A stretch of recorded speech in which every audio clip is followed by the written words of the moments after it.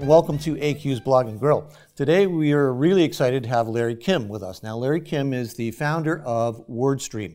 He's also a graduate of the University of Waterloo, and he's going to share a little bit of his history about how did he go from a young person from Winnipeg, Manitoba to the University of Waterloo, and now lives in Boston and is the founder and CTO of WordStream. So it's going to be an interesting chat. Please stick with us and welcome Larry. Hey, thanks, Alan. Thanks so much for having me. It's great to be here. Excellent. Good show. Now, Larry, this whole thing about coming from Winnipeg to the University of Waterloo, how did that happen? How did you get here? Waterloo has those Canadian math competitions and all that kind of stuff. So it's kind of like a recruiting magnet for engineering and science. It did okay in those and was able to get in on those through I guess it was those scores, but really everyone else was doing it basically. All the science nerds and math nerds were going there, so it's just like I just went.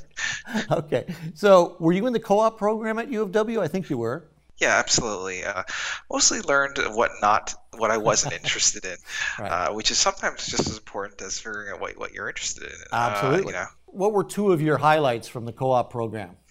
Oh God, like working in California and Silicon Valley during like the .com period was it was pretty infectious and it kind of gets you with the bug to want to start up a startup for your own and actually it actually happened.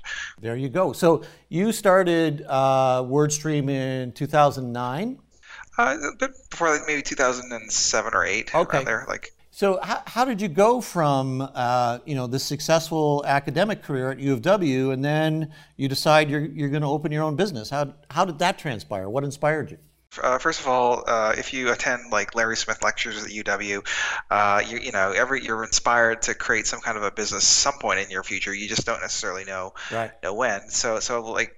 To start off, like I'm like always thinking like, how am I going to start something, and then usually the opportunity just like falls into your lap somehow. Like you just stumble across it, and then you decide like, hey, wait a minute, maybe there's something here, or maybe I should quit my job and do this, go all in. And so basically, like a lot of UW students with background in software engineering and all that stuff, I was just doing software at a company, and that company asked me to do some work on their marketing campaigns. So in this case, Google AdWords, and I set up some campaigns for them. And basically, software, it's like there's no incremental cost. Like once you make it, you can just sell lots of them. Right. I set up some campaigns for them, and their business went from like $300,000 a month to $3 million a month. Okay, and I was like, wow, this is really powerful.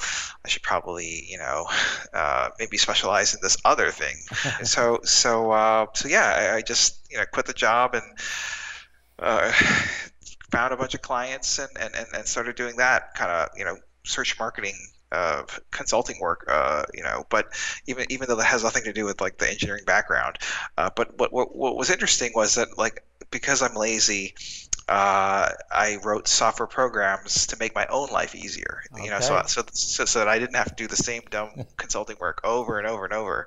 I just wanted to do like run a program and have that done. And then the aha moment was like, wait a minute, maybe other companies might want to buy this thing. There's this notion of bootstrapping. You kind of need money to make money, kind of thing. And the thing was, I had a dozen clients paying $5,000 to $10,000 a month, so I had revenue coming in, and so at that point it was just like, well, maybe I should just pivot the business from being a services company to being a software company. Right. And so using the money from doing consulting revenue by day, I was writing software by night to kind of build something. And the company now employs hundreds of people. We've got tens of thousands of customers and manage about $500 million of ad revenues in worldwide. It's 1% of every dollar made by Google is actually managed by my company. So that's basically the story there. I mean, it's not a rocket ship straight line. I mean, I'd say most of the growth happened in the last like 3 or so years. Okay. I mean, you got to understand, like 6 years ago, it was just myself working out of a Panera Bread. I don't know if you have those in. Yes, we do. Yes. Waterloo. Yeah. Because of the free Wi-Fi and unlimited Diet Coke refills. It's quite an interesting journey. Usually, my understanding is usually it doesn't work, but it's nevertheless, a interesting endeavor, especially if you're kind of like the fortunate enough to have made it or whatever. Yeah. Well, I think the story is now, and I tell my students this is, it's not the harder you work, the luckier you get. It's the smarter you work, the luckier you get. And sometimes it just comes down to, guys, I know you're holding all-nighters and things, but activity does not equal achievement.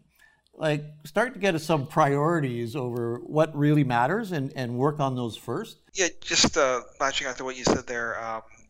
It's not the number of hours, it's kind of what you do. And I can tell you, like, roughly 3 months of work is responsible for the growth of this company. Just 3 months out of 6 or 7 years. Yeah. Basically, it was this notion that we would build a tool called the AdWords Grader. Okay, it was just like a tool that will analyze your account, your AdWords account, and tell you how you're doing, and like in terms of your click-through rates and your cost per clicks, and then compare you like to your neighbors, to your competitors, basically. Right.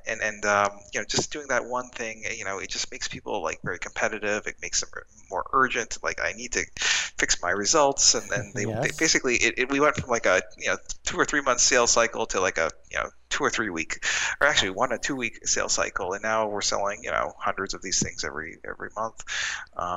Just like it's so true. It's like 1% of the work made all the difference. Wow. So what's your relationship now? What's the relationship between WordStream and Google? Well, we're very close partners. We present at their company events, and like in terms of like their employee meetings and stuff like this. Right. They're a really big company, so obviously they like to focus more on like the big spenders, because there's millions and millions of advertisers. It's hard to have direct relationships with every single small business. Right. And so what we bring to them is scale. Like, we're able to work with thousands of advertisers using technology that they don't have. Right. Is it kind of like co-opetition?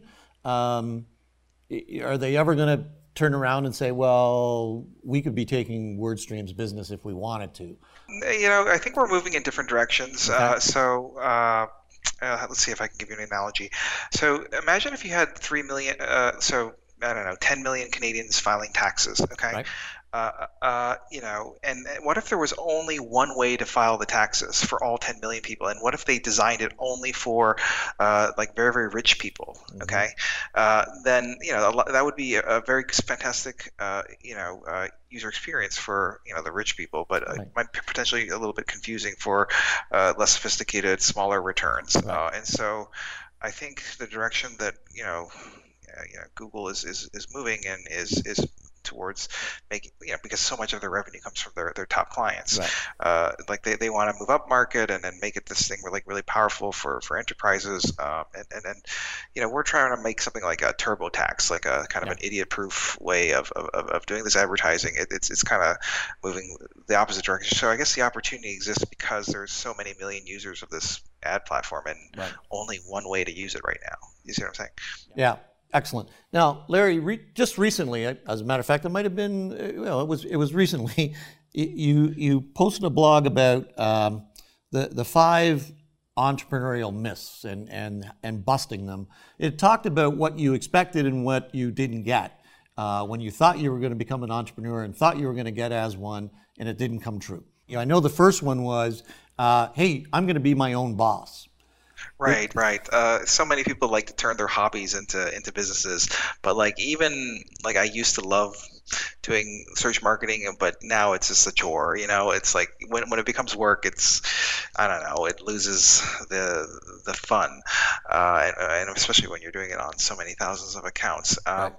And of course, you never really are the boss. Your customers are your boss. Your investors are your boss. So like the control and being a boss, I think that's unless it's a lifestyle business, like where you're, but like if you're trying to build something with scale and huge enterprise value, I think that's a myth. That's an interesting little insight into venture capitalism, which is sometimes referred to as vulture capitalism.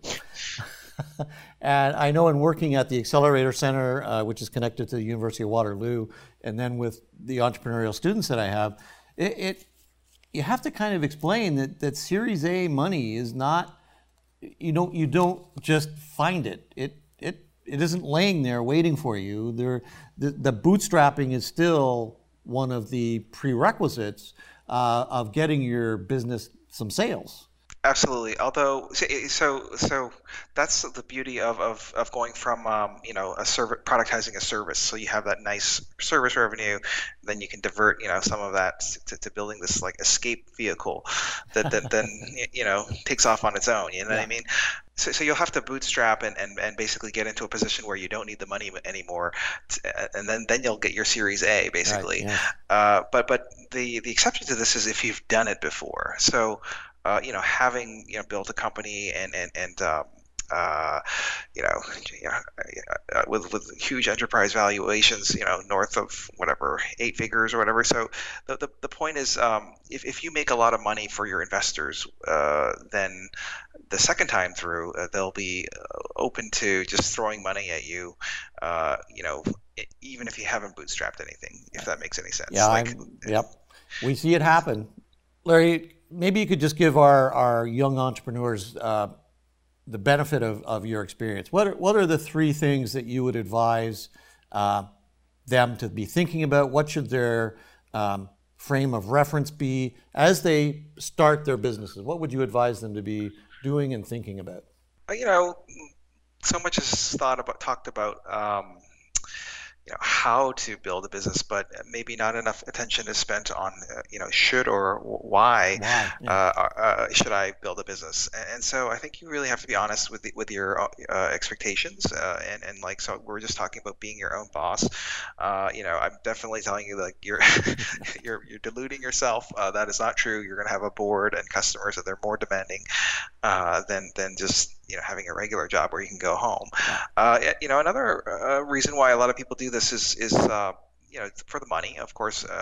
Myself, I thought this would be like a get rich quick thing, but I'd encourage your students to think about it as more of a, like, rather than money being the primary objective. Of course, we all hope to make tons of money and everyone would be happy. But I think of like the value as being kind of the journey in terms of like the people you'll meet, the skills you build, and most people don't make it on their first try. So not necessarily looking at that as failure, but as like your MBA or something like that.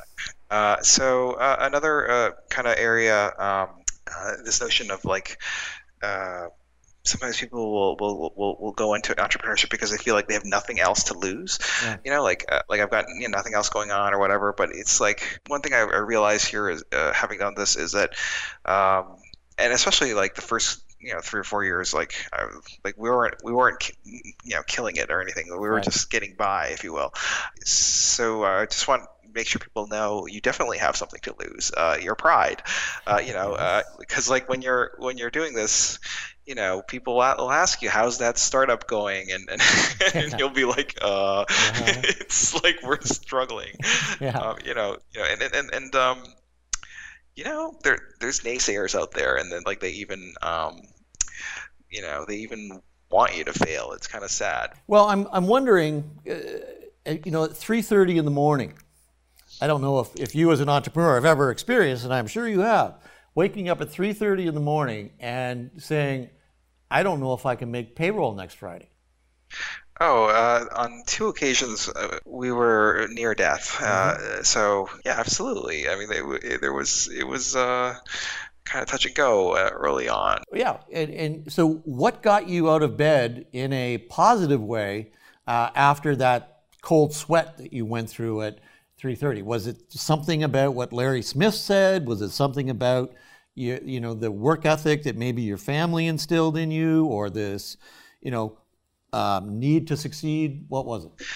I think it's just a sense of obligation to your investors. I mean, when you, geez, I've raised tens of millions of dollars here of investor money, and I'm personally promising them like, big returns, like venture size returns, 5, 10x their money, and I'm like trying to make good on those promises. You see what I mean? And you just have the weight of expectations on your shoulders. Right. The more you raise, the more you're on the hook for in terms of returns, and that's kind of what motivates you. Okay. So just as we close up, what were the highlights for you as a student and a resident of the University of Waterloo and Waterloo, Canada? Yeah, the thing that we used to do is like go to Best Buy. It's like Best Buy.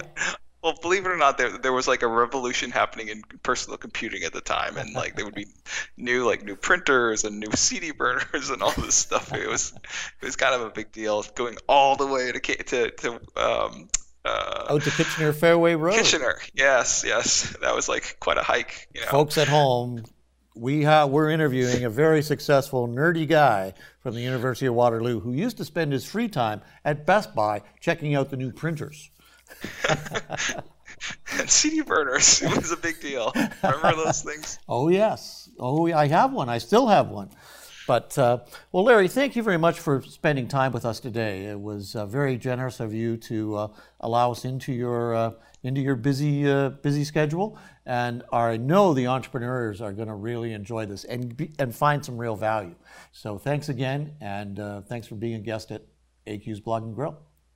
Awesome. Thanks, Alan. Have a great afternoon. Thanks, Larry.